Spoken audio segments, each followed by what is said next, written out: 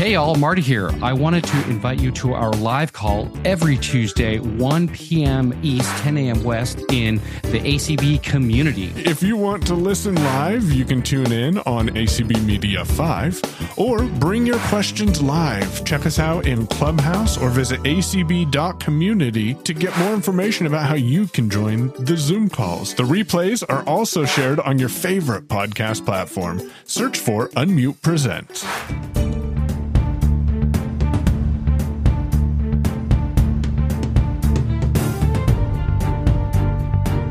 Hey everyone, and welcome to a Friday Finds episode. I know, I'm not the voice you're used to hearing, but we got a familiar voice to you. Hey Lynn, how's it going today? It's going great. I don't know if Michael can handle me today. Sometimes it takes a special skill to be able to do that, but we'll see what happens. I think we'll manage. Well, hey, let's jump into it. Let me know, what's the first story you got to chat about today? All right, so I wanted to talk about GPT. And for people who may not know what it is, just quickly, I don't know how you could not know, but it is the chat system, chatbot AI that everybody says is going to, take over humanity or whatever. And a lot of people are using it for work. I used it for quite a while before I switched to another bot. But the problem with ChatGPT is that Stanford scientists have found that the bot, that ChatGPT has gotten less, it performs less. It has been performing less well over the past few months. And we're not exactly sure why. We know that the people who run the OpenAI, which is the company that runs ChatGPT, has been tweaking it and making changes to it. And that's what people are saying may be the reason. But then there are also people that just are not really sure that that's what's happening. But it's getting there's an article in a publication called Futurism, and they say that ChatGPT is getting stupider over the past few months, which, so they did math problems with it, or they did prime number things. And apparently a while back, it was able to do those very well. And now it's not doing them well at all. And so, but that's the ChatGPT 4 model, they say, has degraded in performance. The 3.5 model, they say, is actually getting better at math. I don't really know how or why, but we know that, again, OpenAI has done a lot of, tinkering with the model to try to make it, quote unquote, safer. And they think people are saying that in doing that, in tinkering with it, they've sort of messed it up a little bit. And so this really brings up the point that if we are so reliant on these systems, it's sort of disconcerting to think that a few modifications to the models can render them less useful. Well, I think what's really interesting with this is often, and I've been listening to a lot of podcasts about this, the developers of these chat programs don't even understand how they come up with some of the results that they come up with. And I don't know if you found that in your research, and that's scary to me. Right. The tinkering with the model thing I just find it really, really amazing, because can we influence, the people behind the scenes, can they actually influence the performance of these models by just doing stuff to them? Of course. And then how is that going to alter the way that the model itself influences itself? Because as we all know, it's always learning. So yes. Okay, people, we have talked about this many, many times, but subscription fever. And if you subscribe to YouTube Premium, you are going to be paying an extra $2. a month. So my issue with that is I want them to stop feeding me YouTube shorts. I hate them with a passion, and I am aggressive about trying to tell the algorithm that I do not like these shorts. And I feel like as a paying customer, I should have that ability. But no, they keep trying to force these things down my throat, which irritates me so much. I mean, I don't know. I just feel like this is a really tough situation because, we have talked about this on this program and others. But when you have a whole bunch of subscriptions, you really have to, at some point, make tough decisions. And you have to decide, is this worth it? And for me, I mean, YouTube is worth it because I love YouTube and I get tons and tons of entertainment and education from it.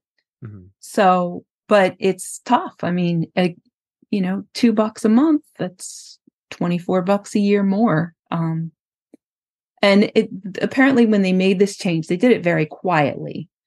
But it's been uncovered now by some tech journalists. And so it's, bad news. I mean, everything is going up, but by $2. Yeah. So I've never paid for YouTube Premium, and $2 to me seems like a quite a steep increase. I know. What was it, $10 a month, or was it more than that? I think it was like 11. It started out at 10, then it crept up to 11, and now it's going to be 13. Yeah, I won't pay for that. Yeah. But I get the value in it, though, for sure, mm-hmm. because I go to YouTube whenever I need to learn something or whenever I want to research something. The first place I go is YouTube, followed by Google, which I think is interesting when you put those two mm-hmm. together. I go to YouTube because I'm more of an auditorial learner, and that's interesting, though. Price increases. It's coming. I kind of feel like, okay, with the extra $2, what am I getting for that extra $2? Am I getting the ability to disable shorts? Right. Well, you can't. That's the problem. Yeah.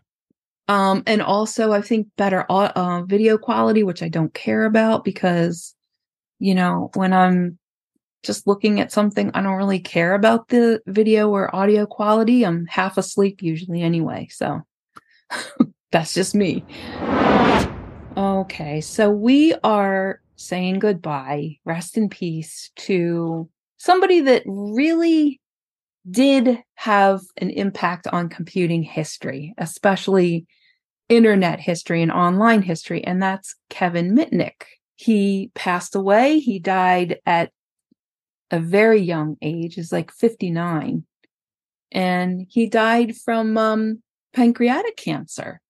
But if you remember, Kevin Mitnick was really hotly pursued by the FBI for a long time. He had broken into several big company systems. And at the time, that was pretty, it was a new thing, right? To have all these, I mean, we've always had hackers and we've always had viruses and stuff, but this is a guy that broke into institutions that, economic institutions. I'm trying to think of some of the ones that he broke into, but he had wire fraud charges. And then he became a security consultant in the end. Then, of course, some people had a problem with that because they said, why should this guy be allowed to do this? He's sort of getting rewarded for his infiltration of, corporate systems. So, and I know there was a movie made about him as well that was popular. And I have a feeling that people will probably look at that movie again soon. We'll probably see it get popular on Netflix now that this guy has passed away. So what do you think? Yeah, he was the author of Ghost in the Wires, and that's a really good book. If you haven't read it yet, it'll really make you think about how things how connected we are, and how people didn't understand even 10, 15 years ago.